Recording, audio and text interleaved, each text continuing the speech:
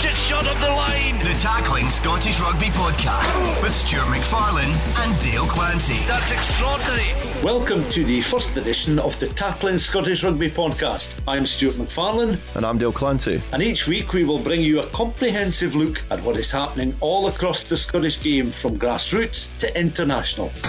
The Tackling Scottish Rugby Podcast. Well, Dale, it's good to catch up with you. Yeah, it's been quite a crazy time. I think the rugby's been a big miss, but it's nice to be back and getting a little bit rugby in our lives again, even if it is more at the professional and international level. I think, it was such an abrupt end to the season when everything sort of ground to a halt in the middle of March, to then find us 4 or 5 months down the line looking at the professional game and the return of Edinburgh playing Glasgow and into an empty Murrayfield.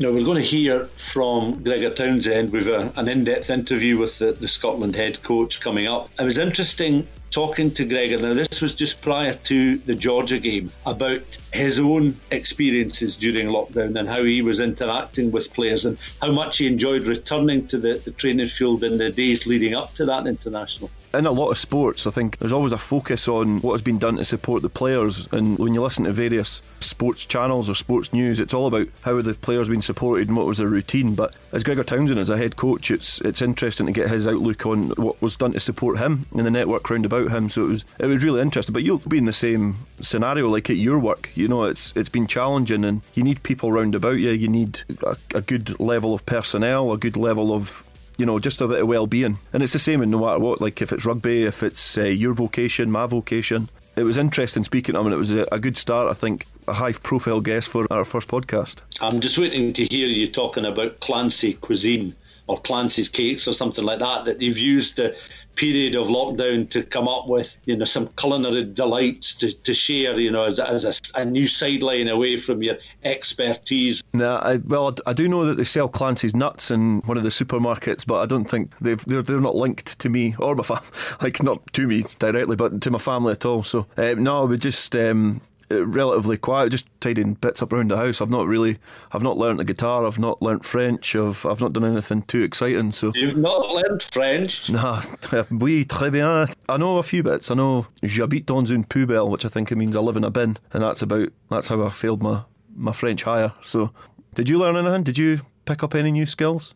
I discovered a lot of bits and pieces around the flat that I hadn't unearthed in about 2 or 3 years, so maybe I do live in a bin. I think I certainly live in a tip. It's required some serious TLC right enough. It's interesting how people have spent their time. How do you fill the void as a supporter or a player when a routine that you have every week suddenly evaporates, just disappears? You're not going down and meeting your pals in a bar by the club rooms to then go and watch a game and have a drink afterwards, or you're not, if you're a grassroots player, meeting up twice a week for training and then going on a coach and an away day somewhere to play a fixture maybe 2 or 3 hours away. Just that social circle from 5-year-olds playing minis up to the sponsors and the 80-year-old ex-players who catch up with their friends for a drink and watch a local derby or support their club or go to a race night. It's been a big miss, and I hope it comes back in that fashion sooner rather than later, but there's no knowing. But it's certainly just been a challenging time, and it does highlight a few things, and the way that clubs are and how important they are in people's lives has been one of those things that is certainly it's shown up.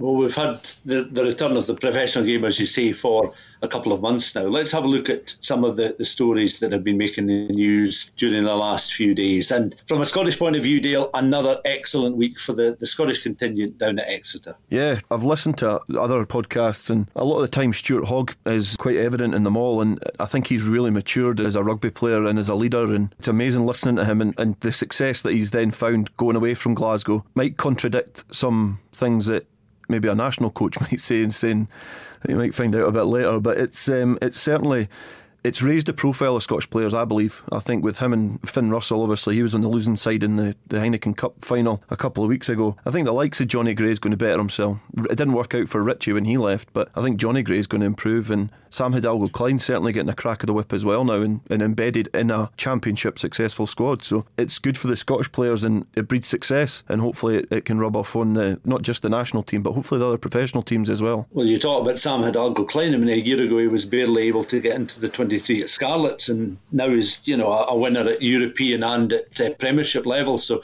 it's been an extraordinary 12 months for him and for that group of players. So surely bodes well for the international side. Now, some sad news coming out in the last few days as well about an absolute legend of the game in Scotland. Roy Laidlaw, of course, very much part of the Scottish Grand Slam winning side of 1984, coming out and publicly talking about his battle with dementia. I think you'll join me, Stuart, in saying that our thoughts go out to him and his family. He's certainly going to be surrounded by a good rugby family. You look at Doddy Weir and it's exactly the same. When the going gets tough, I think everybody kind of mucks in and helps support each other in these sort of times. So hopefully he gets the same treatment, and I'm sure he will. I think there is an exceptional bond in the sport when you look at the response, particularly from the international players that he played with.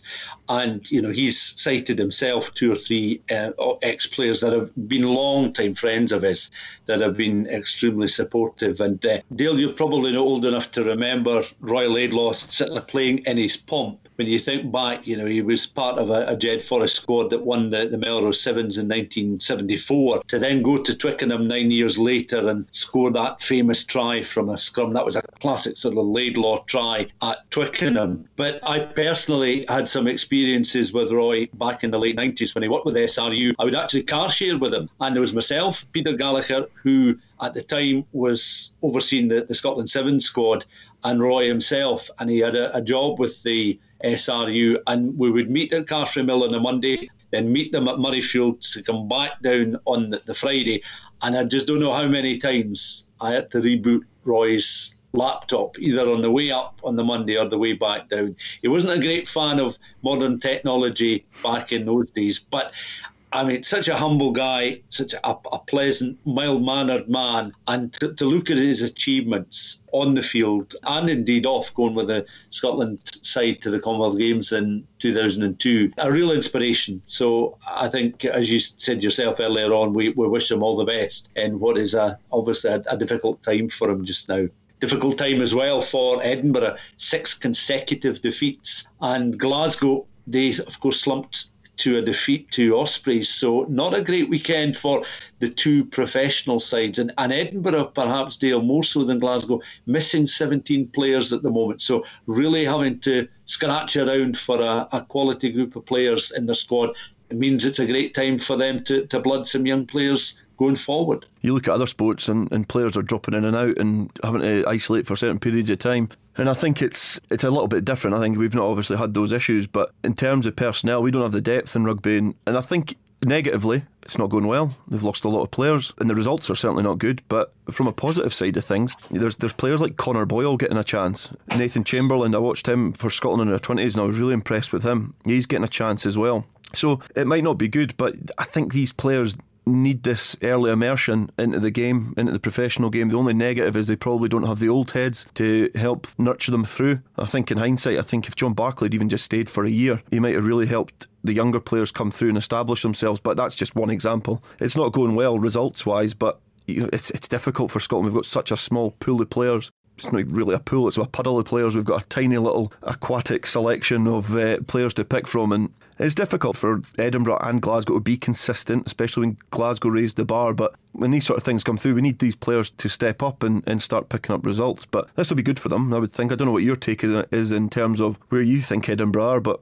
they've certainly improved under Cotterill, and I think this highlights the depth more than anything else. I think you're right. I think it's the longer term picture, the bigger picture now, when finances are so tight and they call upon players like you mentioned, Nathan Chamberlain, who sort of featured on the bench on a couple of occasions towards the end of last season, which still seems bizarre to think that was August into September time when the season drew to a close. But to give somebody like that, who was very good all across the under-20s championship earlier in the year, the chance to play Pro 14 consistently is only going to benefit and better his game. And players like Charlie Shield and that as well, to come in to get a good run, to have a partnership building up with somebody like Chamberlain will hopefully benefit both their games and then give Edinburgh options going forward as well. And similarly, Glasgow, it's a new project. The Dave Rennie era is over. You've got Danny Wilson coming in looking to stamp his own authority on the game at a difficult time when you've got this now bloated international programme compared to how it was originally going to be. You know, you've 6 international games in 7 weeks. So you do have some sympathy for club professional coaches who have relatively small pools of players to choose from. The only thing you can probably take solace from is the fact that the national team, we're going to get lots of games of rugby and a lot of players are going to get game time. So when they do go back to their clubs, hopefully they're fresh and they can then kick on and, you know, get some better results on. And finally, Dale, let's take a look then at the matches played over the weekend, the international fixtures. Scotland's women battling to a very spirited draw with France at Scotstoun. And Scotland's men just simply too strong for a Georgian side at Murrayfield, scoring 8 tries in all. Were you surprised at just how straightforward a match it was in the end for Gregor Townsend's side? I thought when Darcy Graham scored his try after a couple of minutes, I thought it brought me flashbacks of when People's Colts used to play Hawick Wanderers or Hawick YM, and I thought it was going to be an 80-pointer, and I was the Georgian team, so I kind of thought it was going to be a little bit more plain sailing, but it did take them a while to settle into the game. I don't think it was the worst thing to score early, but it did take them a while to get the structure and get into the rhythm of it. There was a lot of unforced errors, but I thought generally the way that they approached the game was good. Their defence was really strong. I thought that was a good thing, especially going into what's going to be a physical battle against Wales. To eventually go away with the game the way that they did after conceding after the second half, I thought was impressive as well, because Scotland teams in the past, how many times have we given a team a sniff and they've taken it and they've came back into the game? So I think to kill that shows where we are as a nation now, and I think there's a level of expectation. It certainly showed in the second half when we did pull away, and again, not to drum too much on it because it's kind of done and dusted, but the inclusion of Finn Russell showed you what he brings to a team. He just sparks, he just brings that little bit more go forward, that flat pass, you know, just picking holes and putting players through them, and just that little bit of imagination. I think Adam Hastings had a good Six Nations, and the pressure, I think it'll bring the best out of both of them, and they keep talking about trying to play both of them in the same team. But yeah, it's going to be interesting. It's a good place to start from. First national game back for a few months and going into the last game of the Six Nations and then the Nations Cup. Certainly a good place to start from, and a really positive one. And Scotland's women, very briefly, at Scotstoun, all credit to them as well, because, you know, conceding early, coming back to trail 8-3 at the interval, it was looking like one of those battlings performances where they may just fall short, and then a powerful maul leading to a try right at the end of the game, securing a draw. And how about this, Dale? The previous 9 matches between Scotland's women and France, the aggregate score, Scotland 16, France 409. So really illustrates the work of Doyle before he retired, Philip Doyle, and obviously Brian Eason taking on the work since Doyle's retirement through ill health. So all credit to the coaching staff, but particularly the women as well, because they're looking to make some great strides during the coming few years as they develop their own game. I think it's important for Scottish Rugby that the women team also improve along with the age grade teams and the men's national team, because it's going to make rugby more attractive for youngsters and make it more attractive for everybody to go and watch and see. And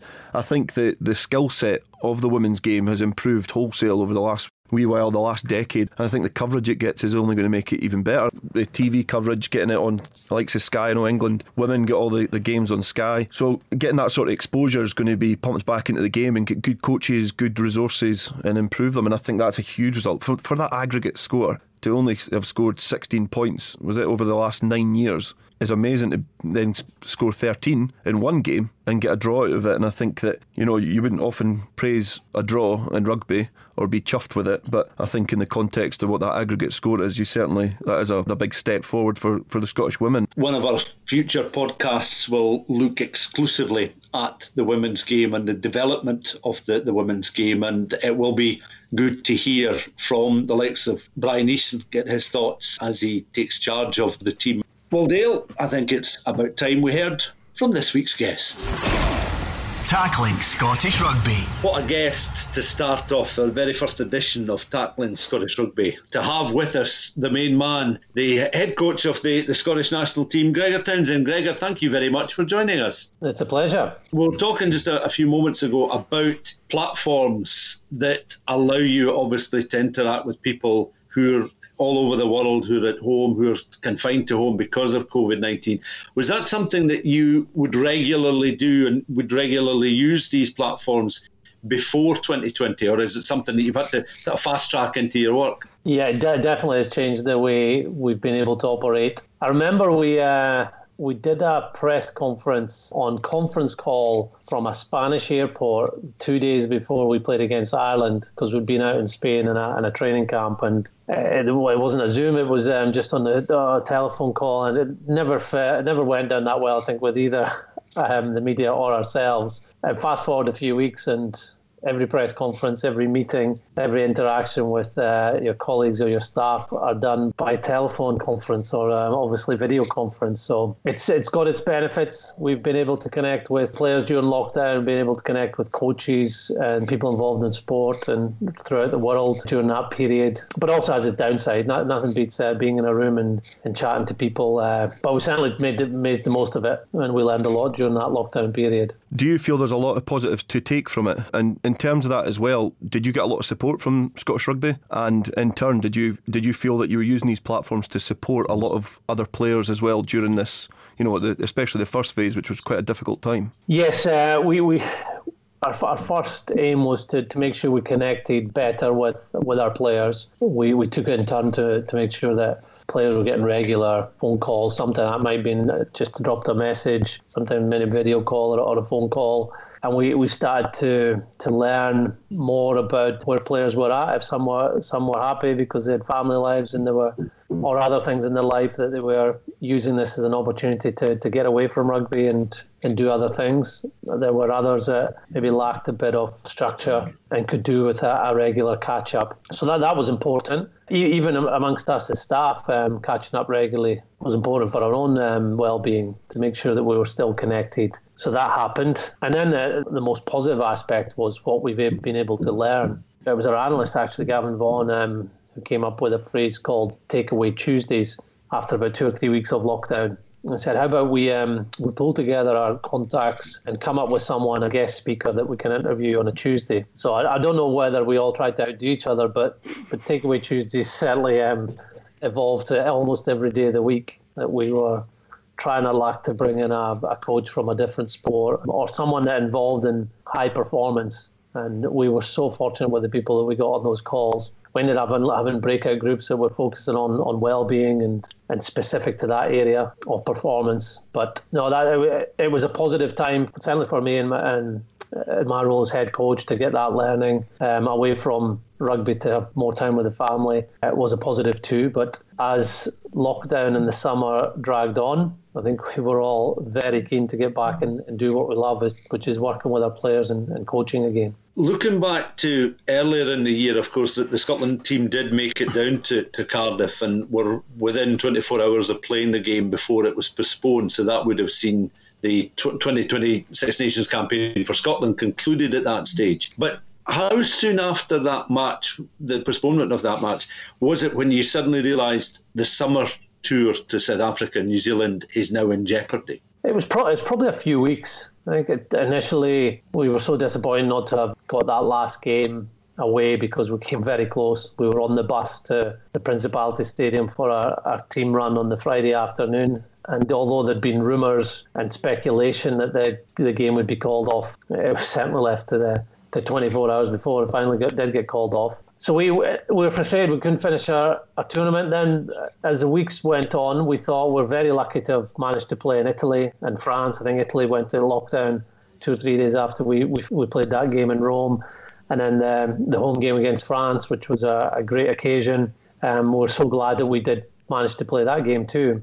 We felt that there would still be a chance the summer tour would go on, but I think New Zealand was always going to be a doubt. Out of all the countries in the world, they were probably the first to close up their borders. We still felt South Africa would either be an option in July on the original date or pushed back, which was discussed for a few weeks. But obviously neither happened, and while it was disappointing, we can understand why that was the case. And we now have 6 test matches in 7 weeks, which is something you only get really in a World Cup year. It's interesting you mentioned that the number of matches and the turnaround time is quite a short period, but you also look at the last 7 months, and I guess high performance players have this enforced rest placed upon them that's almost alien to them. But from a professional rugby player's point of view, is that perhaps going to benefit them in the short, medium and potentially in the long term, that they've had this enforced rest given the physical nature of the game? It'll depend on the individual. I think case by case.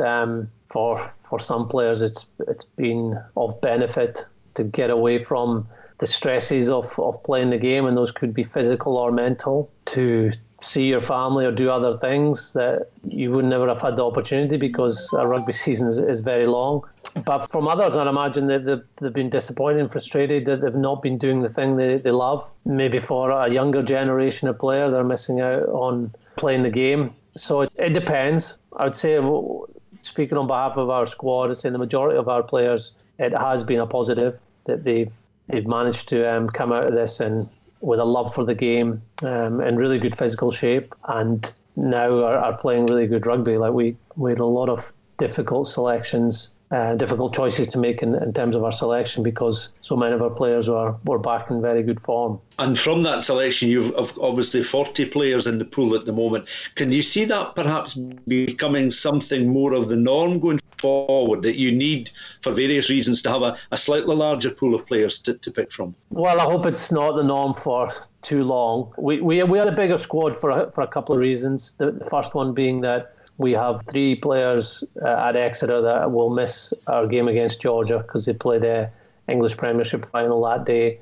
With a couple of injury concerns going into our first week of training. So that made the squad bigger. But there's also in the back of our mind the contingency planning, that if we do pick up a positive case or positive cases and it affects more than 1 or 2 players in our squad, it would be beneficial to have had the replacements amongst our environment and ready to play if called on at last minute. So it's a reason why we've got 3 front rows and 3 hookers, 3 scrum halves, and positions that are very specialised, that if someone did drop out, it's great to have someone ready to go and someone that's been training with us. I think the good thing looking at the squad now, from a supporter side of things, and I think a lot of people have said it, now 40 players in that squad, obviously there's some players who will join the camp a little bit later on for club duties. You've actually got 40 players which you could pretty much, they could all be starters just about. It's a really competitive squad, and along with that you've got the introduction of Kebbel and Van der Merwe coming in as well, who add real competition. What does that do now for Scottish Rugby in terms of where we were before COVID to now with the big squad, and obviously looking forward towards completing the Six Nations? Well, on paper, it feels like we've got more depth. And depth on paper is one thing. Players going out and grabbing their opportunities really puts the substance to the depth. So we would have been going into the Six Nations around the loose head position, for example, 7-8 months ago, with question marks around the depth. Rory Sutherland, I think, had played 14 minutes for Edinburgh Pro 14. Jamie Batty hadn't played much rugby either. Alan Dell wasn't getting that many starts down at London Irish. And then leaving the Six Nations, Rory Sutherland was one of the best players in the tournament after those 4 games. We know Jamie Batty is playing at a high level. Alan Dell's played a lot of rugby for us in the past, and now we've got Ollie Kebbel, who's available for us and has been playing some excellent rugby for Glasgow these past couple of years. So really depth is about how well the players go out and play, and we've been delighted with what had gone on the Six Nations and a number of our positions and what players have done during this period. And I'd say also in terms of the players that are playing in England, because the English clubs had, I think it was 9 or 10 games that they had to complete, they used their squads a lot more, the depth of their squad, and some Scottish qualified players that were playing down in England who maybe didn't get as many starts in the past, we're starting to see them grab opportunities and add to the players we're looking at that could play international rugby. Yeah, I think Exeter almost fielded what some considered a third string in one of their last matches in the regulation season recently. But going back to Exeter and I suppose as well Racing, you've a huge interest there in this European Cup final coming up, because you've obviously Scottish interest in both teams. That, from an international coach's point of view, must be hugely pleasing to see players at club level now reaching that level because of what they then can potentially bring to the squad when they do join. Absolutely, and the players are key players for their teams as well. So they're not playing peripheral roles for Exeter and Racing. Obviously, Finn is a key player for Racing, and in the semi-final against Saracens, it was his play in terms of a kick over the defence and then his support play to give the try-scoring pass that made the difference for his team making into the European final. And the likes of Stuart Hogg, Johnny Gray, who've been playing outstandingly well for Exeter. They've got to their first ever European final. And with Sam Skinner, also an influential player down there, he played open side in the semi-final against Toulouse. He's often been coming off the bench to call the lineouts. It has been really pleasing, and that will help our squad. And two reasons mainly. The first one is confidence. You're winning games, you're playing well, you're playing in big games. But also there's tactical and technical learning that these players can pass on to the rest of the group and to us as coaches. If you're making European finals, it's because you're doing parts of your game and a lot of your game better than the opposition. So we want to learn from that and see if we can build that into our own game. Do you think that as well? Finn Russell and Stuart Hogg playing pivotal roles for their teams. Do you think that Scotland now have the breed of player which are taken a little bit more seriously now? I think Scotland have always played a little bit of catch up with the professional era, and it was probably the likes of yourself, Doddy Weir, Gary Armstrong, that were the real first professionals that maybe played for some high-end clubs. Do you feel that they're now helping the rest of the squad? Maybe the kind of calibre of player that Scotland get looked upon, it's improving because they're going away, maybe pushing their game to another level after leaving Glasgow? It's hard to say what the perception is outside of our own thoughts or Scotland. I would say Johnny and Stuart and Finn in particular played very well for Glasgow when they were there, helped Glasgow obviously win the Pro 14 a few years ago and had some very good victories that they were a key part of. So I think they've always been appreciated by us as coaches and people in Scotland, and maybe it's a new audience that are seeing them. But for me, you don't necessarily have to leave Scotland to get that recognition, and sometimes that recognition isn't important. It's what you can do to reach your potential. It's been fantastic to see how they've adapted to new environments, but equally players that are playing well in Scotland, they can help their teams get to semi-finals and finals of whether it's a Pro 14 or the Champions Cup. And of course, it's a very interesting time as well for Edinburgh and Glasgow. Glasgow obviously had at the weekend just past the first opportunity for Danny Wilson to watch them at Scotstoun, of course, in front of no spectators, which was clearly disappointing for everybody, as it has been.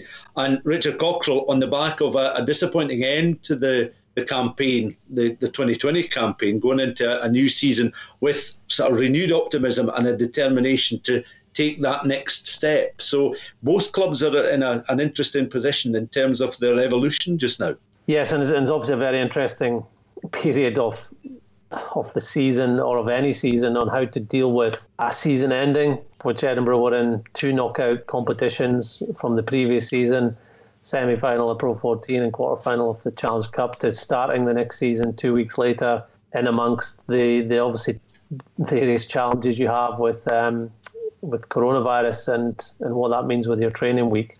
So it is different. It's something that we have to adapt to and overcome, both from the national team and the 2 professional teams. And as long as you see the players improving, as long as you see them getting as close to the potential, which I think their potential can make them achieve special things at club level and international level, that's what you want from a playing group. You must be extremely sympathetic towards all rugby club coaches at the moment, because the whole COVID veil can throw your club into almost turmoil or chaos very, very quickly. If there's an outbreak of COVID, it could lead to a postponement within your league or a cup fixture, for instance. So I'd guess that from the outside looking in, as an international coach who has had club experience, you must be very sympathetic towards the plight of all club coaches right now.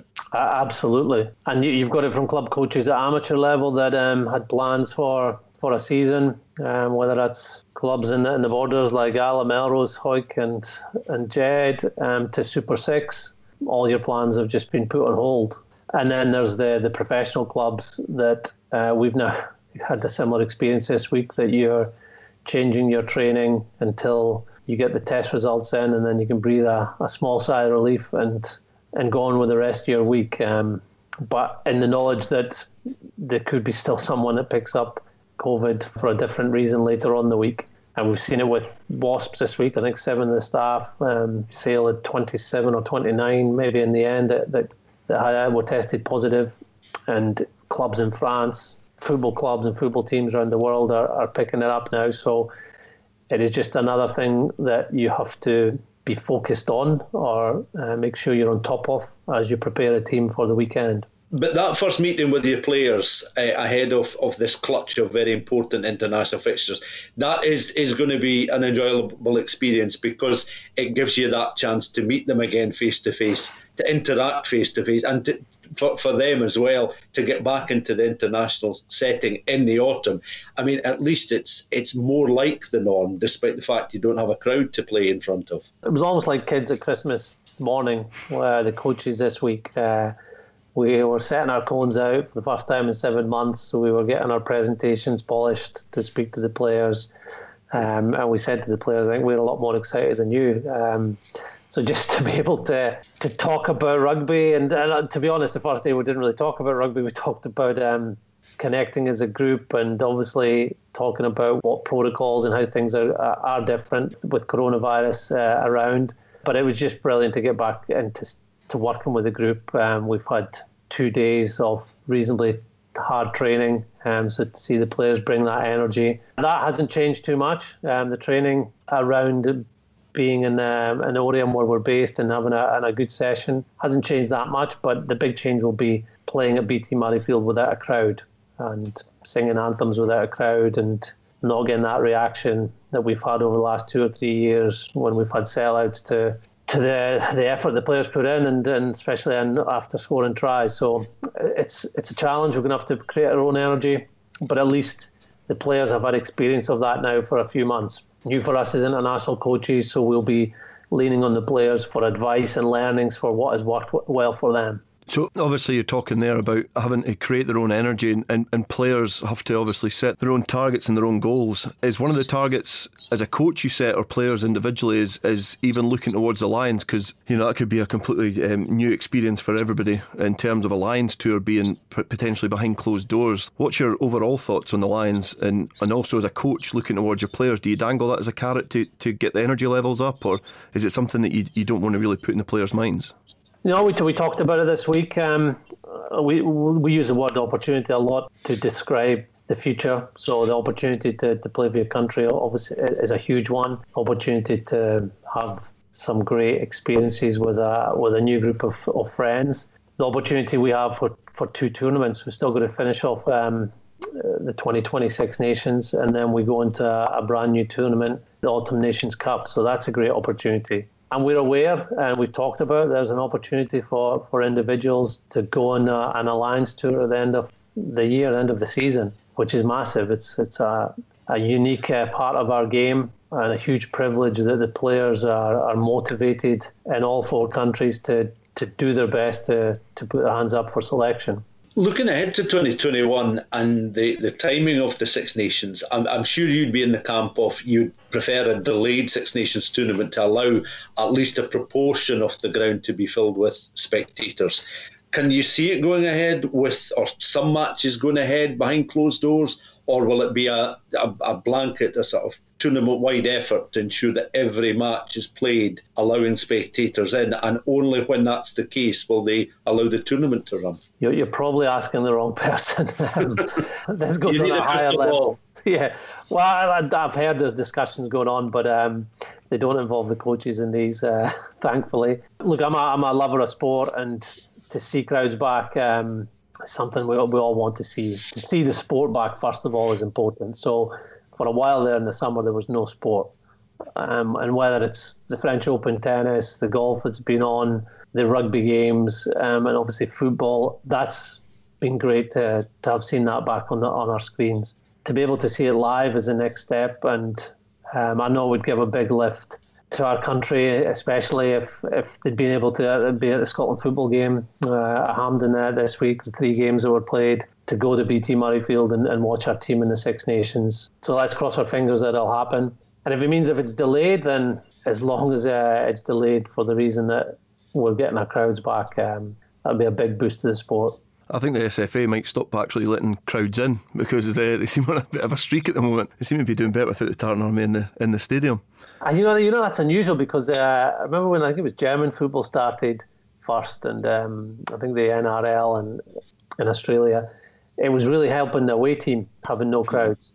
But Scotland, we don't always do it the normal football. So against the curve, it's the same in the Premier League as well. The scores are strange. So it must, even any level of sport, if it's kids playing in front of their parents down at the minis, or if it's folk in an amateur game, the crowd do give you a buzz. It obviously has an impact, but hopefully the professionalism of the players allows them to, as you say, create their own energy and raise their bar so that they can still make home advantage count. But it's a difficult one, and especially going down to Wales, that would be something that you'd be wanting to try and take advantage of for your final game in the Six Nations. Yes, look, it's going to be different for both teams. For an away team going to Wales, you go to the Principality and there's 75,000 people there. It's almost like playing in an indoor stadium, even with the roof open.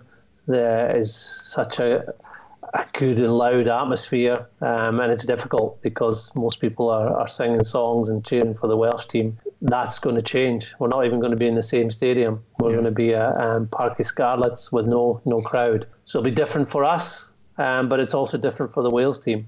A lot of their players will be used to playing that pitch, but it's not foreign to our players too. We play in that pitch regularly. So you're right, it's an opportunity. It would have been a great opportunity playing in a packed out Principality too, but this is a different opportunity, and we're going to make the most of it. And the objectives will remain the same for that game and the games going forward? Yeah, the Wales game is the biggest game out of all the six we play. We know how important the Six Nations is. The fact that we were building some good momentum 7 months ago gives us even more motivation to finish off the tournament with a similar, if not improved, level of performance. And the Autumn Nations Cup, while they're really important games and a tournament we want to do really well in, we might have to change our team during that period. Not just might have, we will have to, because it's 4 test matches in a row. Whereas we'll be doing all we can to put our strongest team out against Wales and play at our best level, and that's what we'll need to beat this Welsh team. Well, Gregor, listen, thank you very much indeed for your time. Really appreciate it. Just to reiterate, the very fact that you are the first guest on our new podcast, it's been a delight to be able to speak to you and get your own thoughts on what has been a very traumatic and harrowing year for a lot of people. But the very fact, as you say, that sport has returned has been a big help and a big consolation for a lot of people as well to see them through these difficult times. Yes, I agree with that. And I know there's anticipation and excitement around our group, but also our supporters that will be playing soon. It's been a long while, and we also know that we can give people a lift by how we play. And even though there's no supporters there, there'll be lots watching on television and listening to the wonderful radio commentaries I hear there are around the place. So thanks. I feel honoured. I'm very lucky to be your first guest. So thank you for having me on. It might be the last, depends how well it goes. You might be the first and last. Good man. All the best, Gregor. Thanks very much. And best of luck with the matches coming up. And hopefully both the virus and injuries won't take their toll, and it'll give you a good chance to examine the players and where they are at the moment. Fingers crossed. Thank you, guys. The Tackling Scottish Rugby Podcast. Gregor Townsend talking to us just a couple of days before Scotland's victory over Georgia, and 8 tries to the good, just conceding the solitary try early in the second half. Overall, a very sound display, as you mentioned a little bit earlier on, Dale. But looking ahead, what do you make of this final Six Nations matchup between Scotland and Wales when you consider how Wales performed against France and the form that some of the Scotland players are showing going into this game? It's going to be played obviously in an empty stadium, and Wales would always feed off the emotion and the energy and the music of their own fans in the ground. It's going to be a very, very peculiar 80 minutes for both sets of players. It is going to be strange, but when I was listening to Gregor Townsend and his answers, I think he was using the term opportunity, and I've been listening to Stuart Hogg, and he's been using the term opportunity.